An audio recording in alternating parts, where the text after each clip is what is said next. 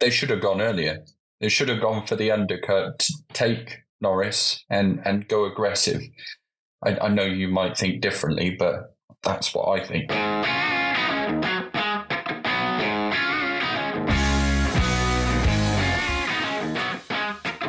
The F1 paddock swapped the extreme heat of Qatar for the extreme crowds of the Circuit of the Americas this weekend for the second Grand Prix held in the US this season.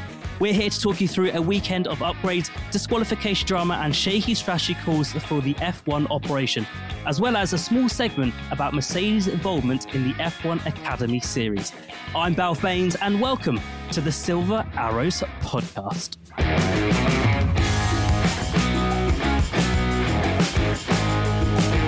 And to help us do all of that, we have F1 journalists Adam Williams and Joe Collins, who is an F1 fan. Adam, how are you doing? What a race that was in Austin. What a race indeed. It was a weekend of highs and ultimately lows. But I think there are reasons that we can be optimistic as Mercedes fans. That's the word I was going for, optimistic. Joe, how are you? Yeah, good. Great race. Bit demoralised by the news. I made the mistake of staying up until a result came out. Waited for ages, but ultimately disappointed. But as Adam said, it was largely positive. It definitely was largely positive. Let's start chronologically, as we always do. So FP1 on the Friday. The team brought their last significant upgrade of the season with a new floor, Adam. They did indeed. And it seemed to be quite good. As we found out throughout the weekend, but practice was positive too, and yeah, it allowed the drivers to have that feeling that their rear wasn't going to go all loosey goosey. They have confidence in the car and could give it direction, which is what you need around the Circuit of the Americas, with those swooping S's at the beginning and kind of Mickey Mouse Hockenheim-esque section towards the end. So yeah, a good track to bring the upgrades to, but they didn't have much time to learn about the upgrades either. So yeah, positives, I think. Yeah, no, I definitely agree that it's sort of a bit of a weakness of the sprint weekends that we don't get much time to see how the upgrades fare. But the early signs were definitely positive for the upgrade. Particularly Lewis saying that he was really enjoying driving the car, which is good to see, because I think the drivers have been complaining about the direction the car's been going in for quite some time. So to hear that they're actually enjoying driving the car, not just getting good results from it, that's a real positive. Because Lewis and George both had the upgrades, and Lewis obviously enjoyed it more. Do you think that Mexico and Brazil are going to be critical for George Russell, Joe, and anyone else that wants to get involved now, in terms of whether Mercedes are directing the car towards Lewis or directing it towards both of them? Yeah, it's odd that George was really struggling compared to Lewis. Yeah, I mean, it'll be interesting to see whether it's just down to personal preference, whether it's down to the track personal preference. We know that COTA's been a historically really, really strong track for Lewis, so that could be a factor. It would be very interesting to see what sort of reaction we get in the next two races, particularly Brazil, where George went so well last year. So yeah, definitely be interesting to see. Yeah, it definitely will be interesting to see. I think COTA's always been an amazing stomping ground for Hamilton, so I think that was down to it. But I just wanted to touch on something you said, Adam, before we started recording, and that was some comments from Adrian Newey. Yeah, good point. So I think there are many podcasts out there. Obviously, this is one of, if not the best F1 podcasts that you can listen to. So you've come to the right spot. However, there are others. And I think Eddie Jordan and David Coulthard have their own.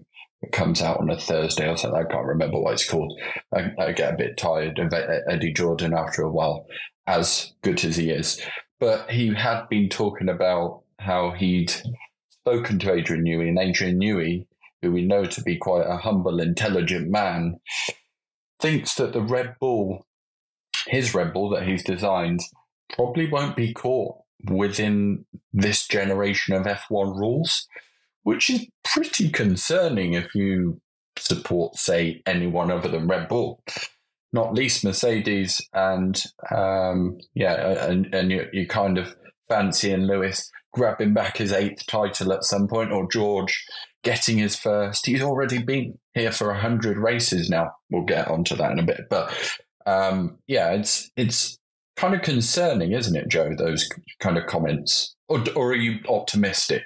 I think it's a really interesting one because we know Adrian Newey, what a fantastic designer he is, and he's not generally one to sort of talk trash, unlike certain other members of the Red Bull team.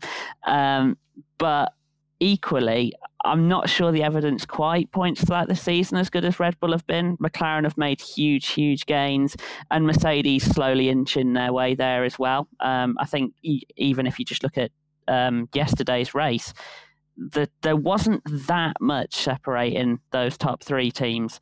So to say that it won't be caught is quite an extreme statement, but Adrian Newey's as reliable source as any. I'm still optimistic, and so should you as a fan. I think we can be optimistic as fans with the new regs coming in 2026 as opportunity to, build a car. And from what the W14 did this season and the weekend just gone, I think we have got the opportunity to be optimistic and, hope and get back to where we should be. Hey, I'm Ryan Reynolds. At Mint Mobile, we like to do the opposite of what Big Wireless does. They charge you a lot, we charge you a little. So naturally, when they announced they'd be raising their prices due to inflation, we decided to deflate our prices due to not hating you. That's right. We're cutting the price of Mint Unlimited from $30 a month to just $15 a month. Give it a try at mintmobile.com/switch. $45 up front for 3 months plus taxes and fees. Promo rate for new customers for limited time. Unlimited more than 40 gigabytes per month. Slows full terms at mintmobile.com. Hey, it's Ryan Reynolds, and I'm here with Keith, co-star of my upcoming film, If, only in theaters May 17th. Do you want to tell people the big news? All right, I'll do it. Sign up now and you'll get unlimited for $15 a month and 6 months of Paramount Plus Essential Plan on us. mintmobile.com/switch. Upfront payment of $45 equivalent to $15 per month. Unlimited over 40 gigabytes per month. Face lower speeds. Videos at 480p. Active Mint customers by 531.24 get 6 months of Paramount Plus Essential Plan. Auto renews after 6 months. Offer ends May 31st, 2024. Separate Paramount Plus registration required. Terms and conditions apply if rated PG. Millions of people have lost weight with personalized plans from Noom. Like Evan, who can't stand salads and still lost 50 pounds.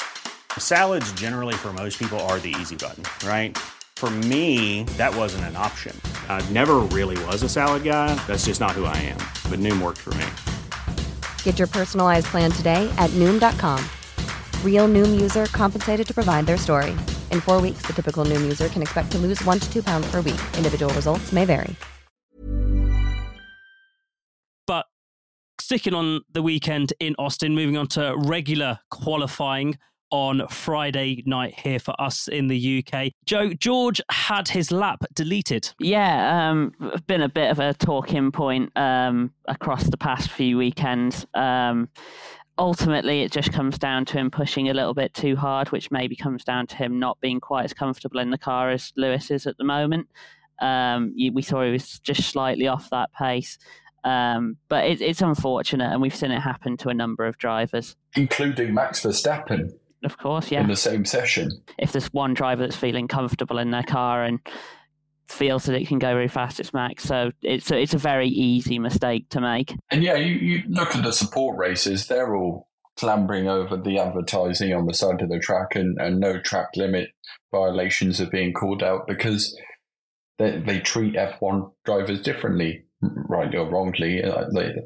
They should be held to a higher account. And I think ultimately it's a good thing that they've stamped down their authority and said, look, this is where the line is drawn. Don't take the mick. Let's go and race within the white lines. The line has to be drawn somewhere, doesn't it?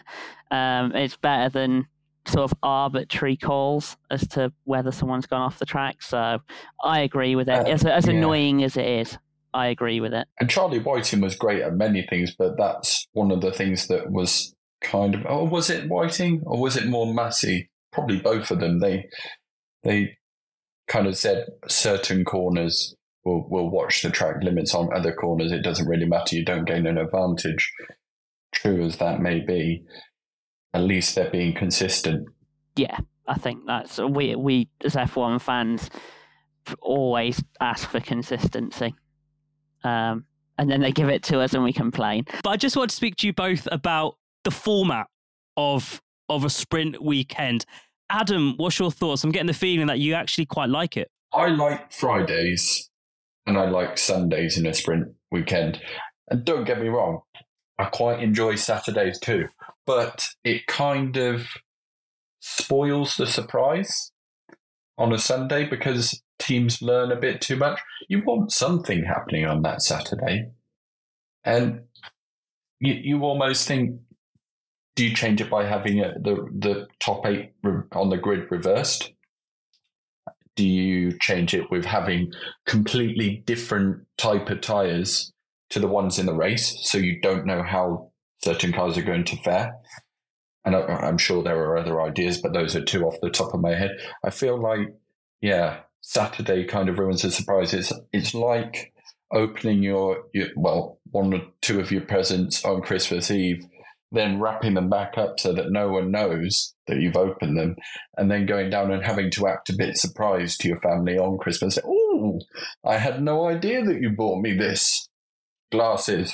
But sorry, that was just the random thing that I picked up on the side. I didn't get glasses for Christmas, but yeah, I think it can be finessed, but I like the idea that F1 are doing something different, but also the thing that you can't argue with is viewer numbers are so much higher on sprint weekends over the weekend. So you're getting more people tuning in. Fridays are great though, aren't they? You finish work, you get home. For me, I naturally, I love my pasta. So I had my pasta, I had my F1. I didn't need anything else really. Maybe a Toblerone and a few more bucks in the bank, but you know what I mean.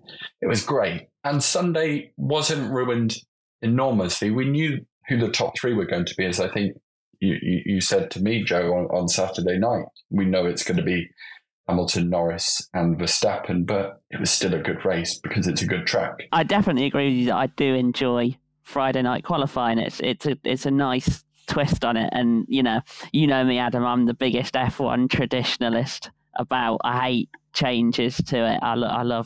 I like my format being fixed, but I do enjoy the Friday night qualifying. Saturdays, always just feel slightly pointless to me, but they're good fun. But we as F1 fans still watch it. Yeah, of course, and they're good fun.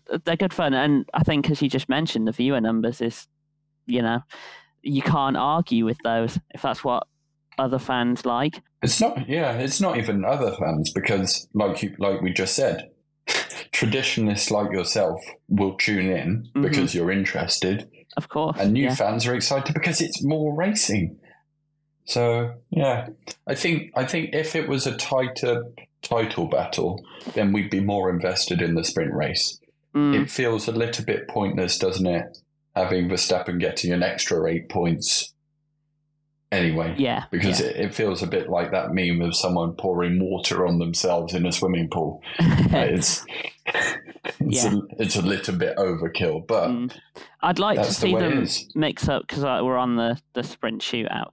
I'd like to see them mix that up a bit, because it just feels a bit like a rerun of qualifying the night before. Yeah. So I would like to see them mix. If they are going to mix things up, I think that's an area that could do to be looked at. The thing is, the kind of format we have for qualifying is already good. So it kind of makes sense to keep with that format. I know what you mean. Mm-hmm. What would you change about the sprint weekend to make it better? Would you do a reverse grid completely? Teams aren't going to want that. Like the top teams, I find that question difficult because, as already mentioned, I'm a bit of a traditionalist. I don't like gimmicks. You know, I've said to you a lot of times I hate gimmicks in sport, and sort of mixing grids up and all that's never appealed to me. But you can't argue that it would make the weekend more exciting and give it more variation. So I can see the argument. Maybe it's the different types of tyres then. Imagine they'd brought out like these. I don't know, some fans might not remember, but before we had simply soft, medium, and hard tyres, there used to be a whole range which included ultra soft and super soft and so on. Soft. Hyper soft, yeah, for Monaco. Imagine you'd said, right, go out on a load of hyper softs and they're having to make like 2 stops during these sprint races. It would be nuts. Yeah. And no one would learn anything to take into Sunday other than and I think maybe that what they're going to do in the first corner. Yeah, that would solve the problem that we were talking about, that it is just a bit of a spoiler. Yeah, it also means that people aren't saving tyres for the sprint race. However, the only issue with that is it means that you might end up with Pirelli, and it is going to continue being Pirelli because they've been announced as the new sponsors, haven't they? It got leaked. So they had to announce it. That's me going down a different rabbit hole. You'd have Pirelli taking too many tyres or more tyres to a race, which is not great for the environment when F1 want to be net zero by 2030. So there's a solution in there that these are some of the most intelligent people in the world in F1. And I know we've gone on an existential kind of crisis management here rather than talking about Mercedes, so I'll stop. But yeah, we like a sprint weekend. We just need to finesse it a bit. Yeah, I can definitely see the positives of having the sprint weekend. The next one is in Brazil in 2 weeks' time. That's the 6th and last one of the 2023 season. But in terms of the Austin Sprint Shootout, the F1 Academy had a support race to the Formula One, didn't they, Adam? Yeah, first time that we had the F1 Academy broadcast live on TV rather than getting the highlights come through a few days later. What the point in that was, I don't know. If you want to highlight female racing drivers, slap them in front of everyone live, well, they're in the mindset, I want to see racing. It's the weekend, not some YouTube highlights. It's ridiculous. But it was only the first season, so it's always going to get better. And it's really exciting that 10 of the 15 drivers are going to be backed, or at least have delivery of the F1 teams. The other 5 drivers will have major sponsors sponsoring them. And it was good that Mercedes, obviously they are going to have an allegiance with it because the managing director of the F1 Academy is Susie Wolff, who is an incredible racing driver, team boss in Formula E and other exploits of her own, but she's also Toto Wolff's wife, so she's naturally going to have spent a lot of time with the Mercedes personnel.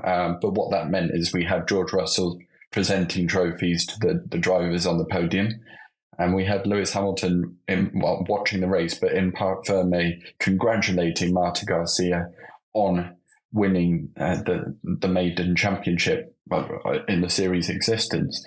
Marta's done brilliantly all year, thoroughly deserved. You could see that she drove a mature race to win that, and that's why she was champion.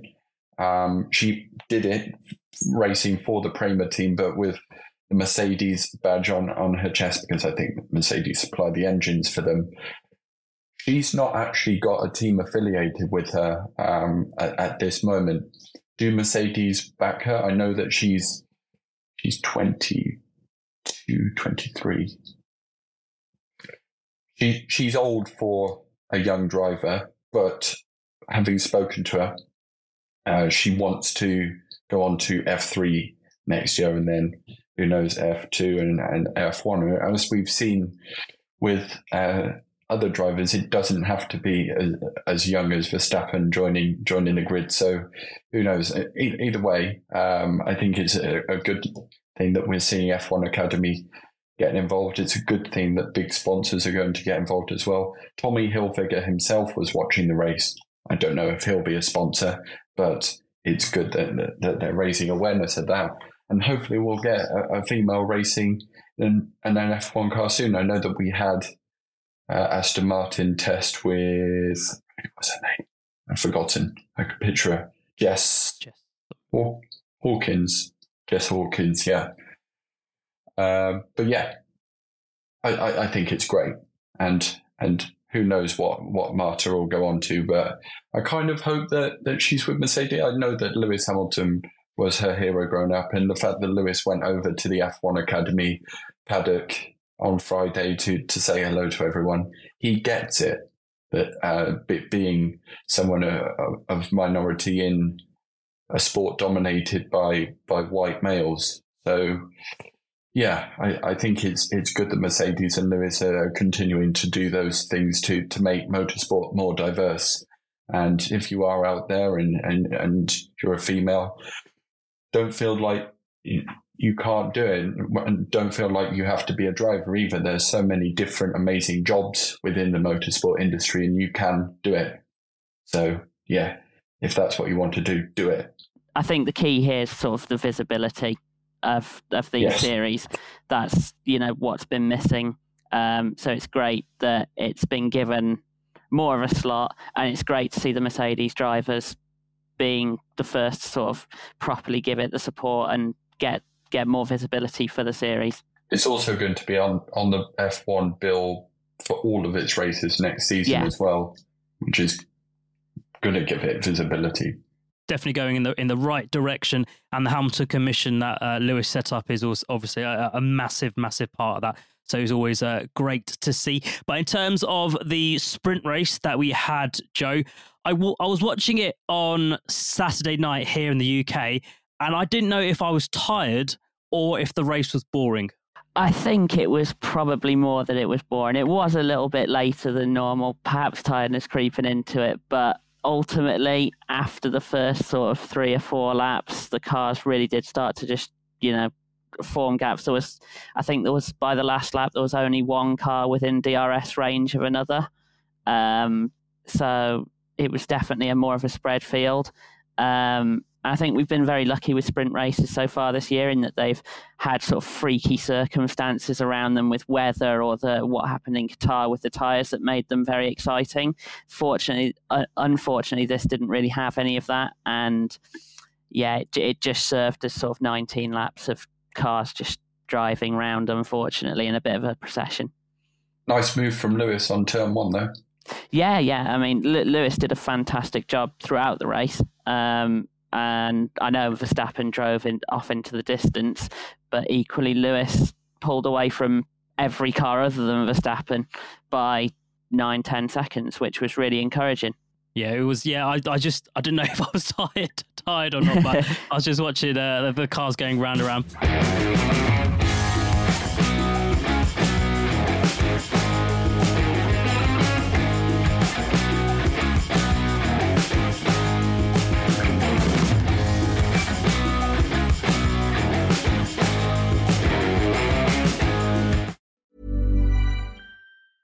It's that time of the year. Your vacation is coming up. You can already hear the beach waves, feel the warm breeze, relax, and think about work. You really, really want it all to work out while you're away. Monday.com gives you and the team that peace of mind. When all work is on one platform and everyone's in sync, things just flow. Wherever you are, tap the banner to go to Monday.com. Hey, I'm Ryan Reynolds. At Mint Mobile, we like to do the opposite of what Big Wireless does. They charge you a lot, we charge you a little. So naturally, when they announced they'd be raising their prices due to inflation, we decided to deflate our prices due to not hating you. That's right. We're cutting the price of Mint Unlimited from $30 a month to just $15 a month. Give it a try at mintmobile.com/switch. $45 up front for 3 months plus taxes and fees. Promo rate for new customers for limited time. Unlimited more than 40 gigabytes per month. Slows full terms at mintmobile.com. Sunday more than made up for the boringness, if that is even a word, of Saturday night. Joe, how did the Mercedes boys do? Well, Lewis got a bit of a weak start. Yeah, I just know the answer and I'm depressed. So Lewis got a bit of a weak start. Unfortunately, ended up in 4th, and I do think a good start could have seen him pull a bit of a gap almost, given what we saw in the sprint race about how the Mercedes had better race pace than the Ferrari starting ahead. And obviously, as soon as Max Verstappen got a good start, you knew that the predictable was going to happen. But really, really positive race pace, I thought, from Lewis holding on to Verstappen. And then the strategy came into it, which, I think that's up for debate about whether Mercedes did the right or the wrong thing. What would have happened if the strategy was different? They should have gone earlier. They should have gone for the undercut, take Norris and go aggressive.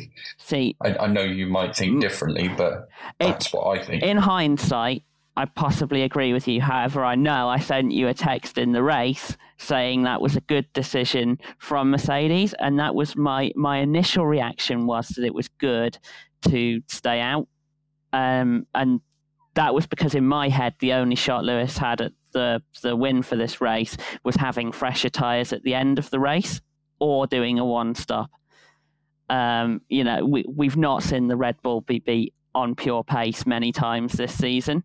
If just the one time, and that was a bit of a fluke. So at the time, I thought it was a good decision.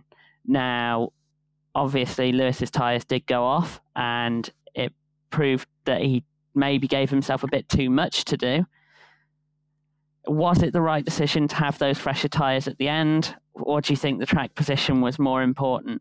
I think that having the hard tyres in the middle stint, he could have gone early, got the track position to hold them back, and then pitted later like he did anyway. So have a really long middle stint, and then chase them back at the end with the fresher rubber.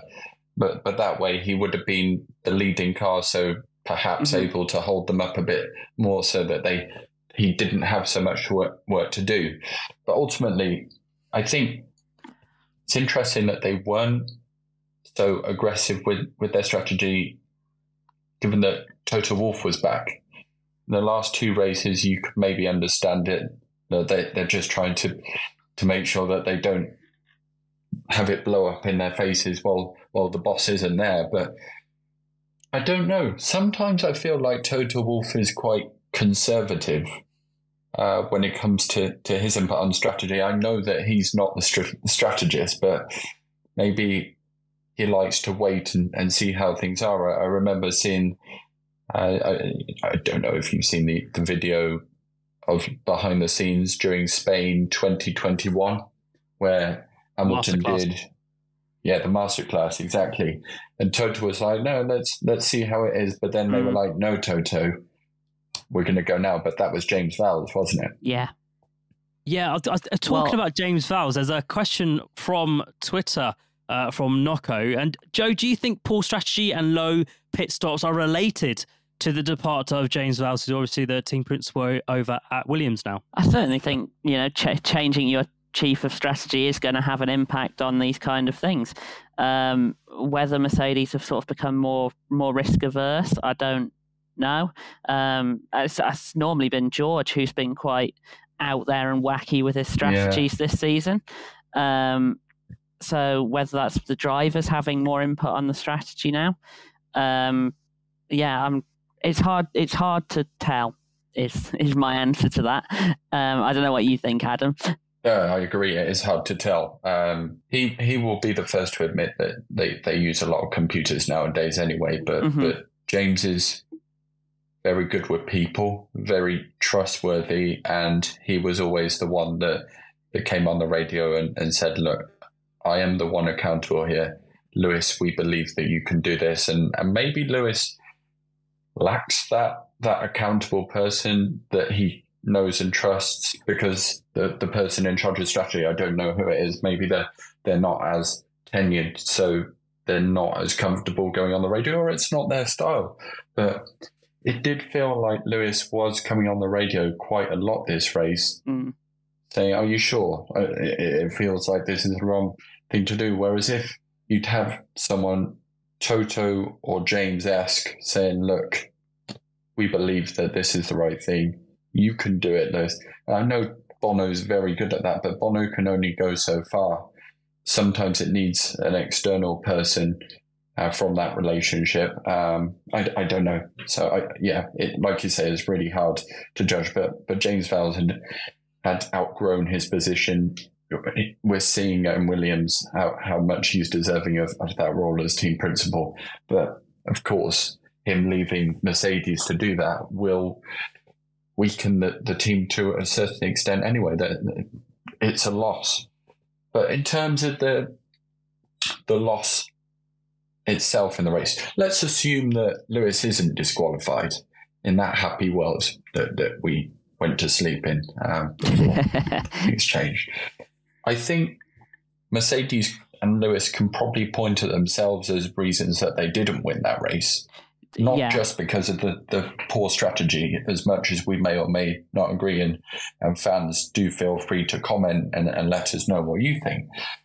But you're right, the poor start, having to overtake both Ferraris, that was not great because it used up valuable time and would have worn down the tyres more than Lewis and Mercedes would have wanted. So perhaps they could have extended that initial stint and done the one stop. Who knows?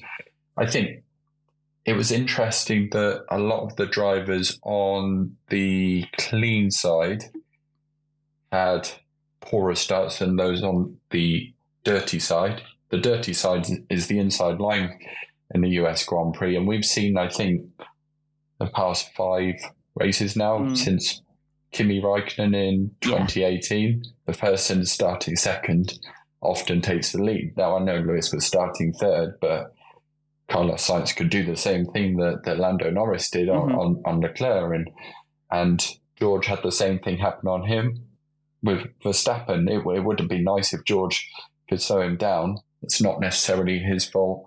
I'm not sure it's necessarily Lewis's fault. It's just part of the track. It's kind of a cool thing to have. Like, you know that it's not slam dunk, pole position leads into the first corner. And there is always a battle there, but it's something to note. And then the slow pit stops. That was the other thing I had written down. Because it was 3.6 sort of seconds, wasn't it? I mean, you think second off what it should be. If you take half a second off both of those pit stops, that puts Lewis in DRS range on the final lap. Correct. And who knows what happens there.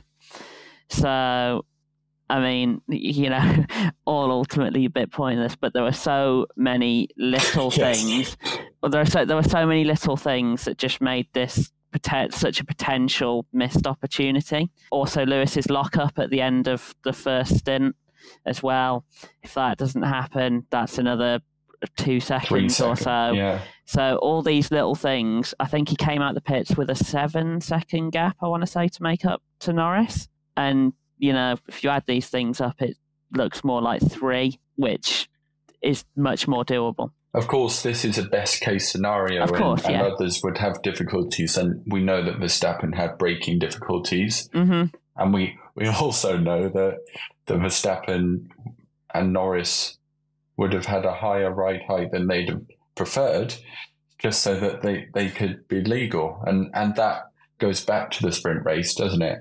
The fact that there was only one practice session, and as a result, Mercedes probably didn't have the data to know or the opportunity to do anything about it. If they did know that the car was fairly low and susceptible to being below those 9 millimeters. Let's rewind it back, because the race finished. Lewis got P2. It went really, really well. And then I went to bed. I was joyous. I was happy. I was content. And then I woke up on Monday morning.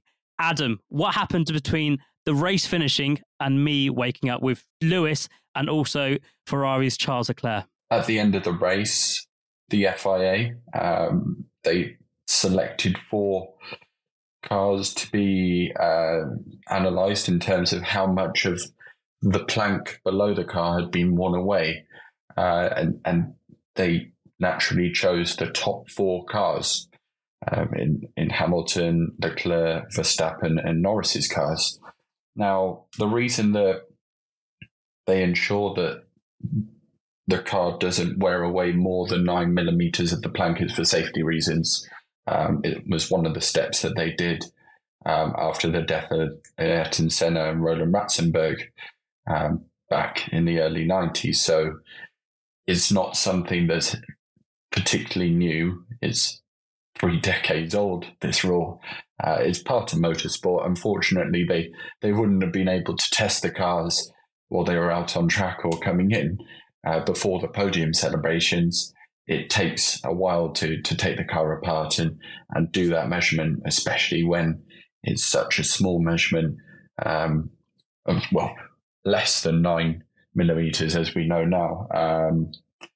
So yeah, there are safety reasons. Why they only pick 4 cars it's a little bit of a weird one, because others might have got off scot-free. Obviously, Red Bull and McLaren, in terms of Norris and Verstappen's cars, were fine. But there's nothing to say that George Russell's car and Carlos Sainz's car was legal. It's just it wasn't tested. So Mercedes fans can potentially take some solace from that, the fact that at least both cars weren't disqualified, because if all cars had been tested, which takes a long time, I suspect that's one of the reasons that they don't do it, then it could have been both Mercedes and both Ferraris at the championship. Obviously, that would have meant fewer points dropped to Ferrari in the championship, but there you go.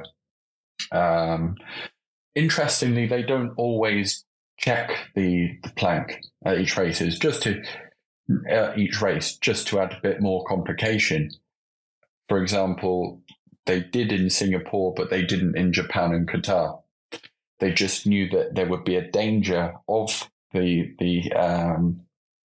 plank being worn away too much, because it's a really bumpy track now. What is it? The 11th year of going to the Circuit of the Americas. As great as a track as it is bumpy. But also sprint weekend, like we say, no safety car at all in either the sprint or the Grand Prix. So there was no let off. It was full beans most of the way for 56 laps in the race. And then what was it in the sprint? Something like 18. A lot of laps. 19 laps. And then you've got the qualifying and sprint shootout as well. So plenty of going hell for leather, hitting the curves hard. And Lewis would have been doing that especially to try and catch Verstappen towards the end. So, yeah, it's one of those. So do we think actually we're getting quite pleased about an illegal car? I think we still do get pleased about this illegal car being quite quickly, because it was quick whilst it wasn't illegal as well.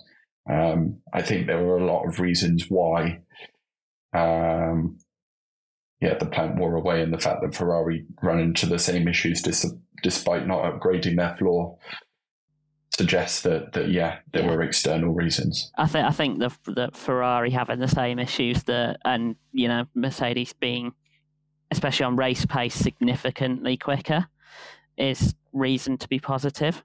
Because McLaren as well. Exactly. I'd argue they were quicker than McLaren. Mm-hmm. Do you not? Yeah, but McLaren had a fully legal car, so it's not it's not directly comparable. But we know how close Mercedes and Ferrari have been all season, and for Ferrari to have the same issue and to be significantly slower on race pace is, all signs positive to the upgrade working. I don't know how much effect running the car lower has had, how much higher would have been safe. But I'm still optimistic about the upgrade. Yeah, I'd have to concur with that, Joe. I think the upgrade has been working, although one of them wasn't fully legal. But I think we're definitely going in the right direction. But Joe, do you think Mercedes understand the speed of the car, and does the disqualification add an element of doubt to the W14? I think it adds a small element of doubt, but I think probably it was quite representative of the pace. A slight element of doubt that we don't know, but the direct comparison with Ferrari yeah, I think all positive. Yeah, it is definitely all positive. Adam, we have a question from Twitter from Peter Cummins. If Mercedes did have more time to optimize the setup this weekend and potentially raise the ride height, do you think they would have impacted Lewis' performances relative to Max and Lando in the Red Bull and the McLaren? Hello, Peter. I think, yes, marginally, but I also think that, as Joe has just been saying quite rightly, there are reasons to be positive about these upgrades. I think that Lewis would have still been in the top 3. Whether he would have been fighting with Norris or Max, I don't know where he would stack within those top 3, but I still think, yeah, those upgrades were good. Lewis was good. In fact, he was the driver of the weekend. He was. I know Norris got the driver of the day, but Lando Norris is really popular. I'm not saying Lewis isn't, but Norris is really popular. So yes, Peter, I think it would have been a similar story. I think you should still remain positive. I think we should still remain positive, I should say. And hopefully Mexico and Brazil indicate that. The interesting thing will be whether George can pick up the pace a bit with these upgrades, because he was particularly struggling. And I doubt he had a much different ride height to Lewis, because if Lewis was doing really well in practice, then they'd have gone his direction, more likely than not. Let's talk about the next 2 races then that you mentioned, Adam, because we have another question from Hornet Shane on Twitter. So as disappointing as Sunday was, how do you think will fare at the next 2 races, Joe? George recently said that the Mercedes will be in a quote-unquote good place for these races. Do you agree, Joe? Yeah, I think Mexico's always quite difficult to predict. With the thin air, the high altitude, you always get a bit of a strange one there. But certainly I'm very encouraged for Brazil. I think that should be a real positive race. It's a track that Mercedes went well at last year. So yeah, I think that also Brazil will be a better benchmark of where the car is, because let's say Mexico is very difficult to predict. Let's hope for a good performance there, but honestly, I don't know what's going to happen. Hornet Shane, or Hornet, I'm going to call you Hornet. Remember that the Mercedes still has relatively high drag compared to the other cars. So Joe mentions the high altitude, the thin air. Maybe that will benefit Mercedes going down the straight. The fact that they're not having to deal with, so we're pushing through so much air. I seem to remember they did well last year as well because of that reason. So maybe reasons to be positive for next race. There's always reasons to be positive, despite your car getting disqualified from second place. You're just a positive person, aren't you, Adam? And just to end the podcast, a massive celebration with George Russell, Adam, celebrating his 100th Formula One race. Yes. I actually wrote an article about George and Lando and their 100th race. What do you reckon to this, though? Because this is what I kind of argued with the data. George versus Lando. Lando is very competitive, or consistent with his competitiveness. He's not been able, like George, to grab opportunities. George, like Joe was saying earlier, he can go gung-ho with strategy and kind of do wacky things. He's really good at grabbing opportunities. If it wasn't for that puncher in Sakir in 2020, he'd have grabbed that opportunity. He snatched the opportunity in Belgium 2021, getting it, was it second on the grid? It was, yeah. Yeah. And then Brazil last year, Mercedes' only chance of getting a win, and he snatched it. Brilliant. But as we've seen this year, especially, George is less consistent than Lando, I would argue. But yeah, I don't know if you agree or disagree with that. It is an interesting one.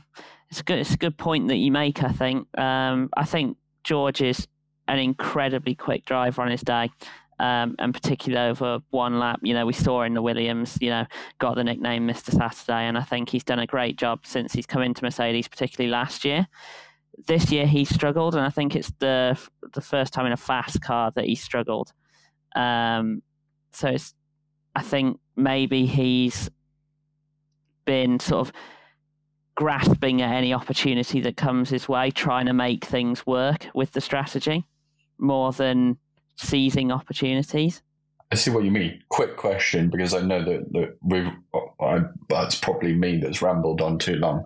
But quick question: where would you position it, George, in best drivers in F1 right now? It's somewhere between 4 and 6. Well, let us know in the comments. Yeah, I mean, look, you can't argue with Lewis and Max, like that. They're well clear. I wouldn't put him on Alonso's level. And then, so I think it's Leclerc, Norris, and Russell probably have that sort of level to themselves. Piastri creeping into that level as well, I'd say. So, Sure. Yeah. So I'd say it's between 4 and 6, possibly 7. Yeah, I can't give you a firm answer though. I refuse to commit. Otherwise, they'll be coming for you. And what a way to end the podcast. Joe, Adam, thank you so much for joining us here on the Silver Arrows podcast. Thank you for having us. Thank you very much.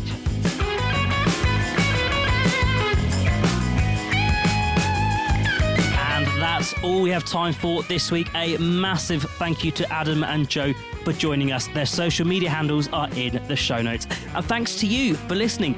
Do remember to follow us on Twitter at MercF1Pod and hit that follow button in your podcast app. If you're enjoying these episodes and feeling extra kind, drop us a review and share this episode with anybody who you think may enjoy it. We'll see you next week after Mexico.